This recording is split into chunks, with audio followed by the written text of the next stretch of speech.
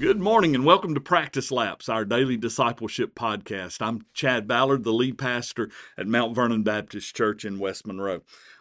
This morning, I want to talk a little bit with you about the need to guard our hearts. In Proverbs 4, verse 23, gives some great instruction. It says, "Watch over your heart with all diligence, for from it flow the springs of life." Several years ago, I never watched a lot of his shows, but most of us were shocked because I almost said Crocodile Dundee. Steve Irwin, the crocodile hunter, passed away. And if you know that story, he was diving off the Great Barrier Reef in Australia, and a stingray actually used its tail and pierced his heart. You know, I remember when that happened a few years back, and I was like, how in the world does that happen? Because you're thinking, or I was thinking, here's this guy who is famous for all the daring things he does. I wasn't shocked he died. I mean, I was shocked at the way he died. I would imagine Steve Irwin getting his head bitten off by a crocodile or something, but never just a stingray which normally would be a fairly docile animal. I mean, if you've ever been on a snorkeling adventure, most places you go have something called a shark and ray alley where you get to swim with those, and so you wouldn't have thought that it would have taken his life. But about the only way that a stingray can kill you is if its tail happens to hit you just right, and in some way, weird way, it gets motivated to try to pierce you with its tail, and it absolutely has to hit you just right and go through the heart. That is just about the only way that a stingray could possibly take your life.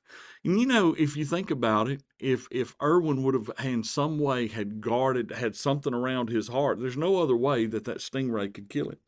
You know, I believe the same thing is true in our spiritual lives, and that's why the writer of this proverb says, "Watch over your heart with all diligence, for from it flow the springs of life." In the King James, it says, "Keep thy heart with all diligence, for out of it are the issues of life." That's interesting. The word "issues" in the Strong Concordance says that it means boundaries or sources or outgoings. I think you could read that passage, and basically it's saying, from the heart comes the central focus of our life. What's in the heart is the heart of the matter. It's what we're all about, and I think that's what this verse is saying. You know, Steve Irwin was absolutely in control in most situations, knowing right where his boundaries were. If you'd ever watched him, he'd get close to the crocodile, but not too close, just close enough that he knew that was the boundary and he could get away.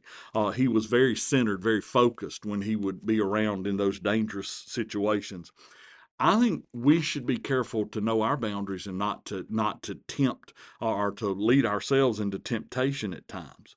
When the scripture here talks about the heart, it's actually a word in Hebrew that means the kernel of the nut. It is like the center of a thing, and so it has to do with our feelings and our will and our intellect, and it's what our persona flows from. And so much of our health issues today focus on the heart.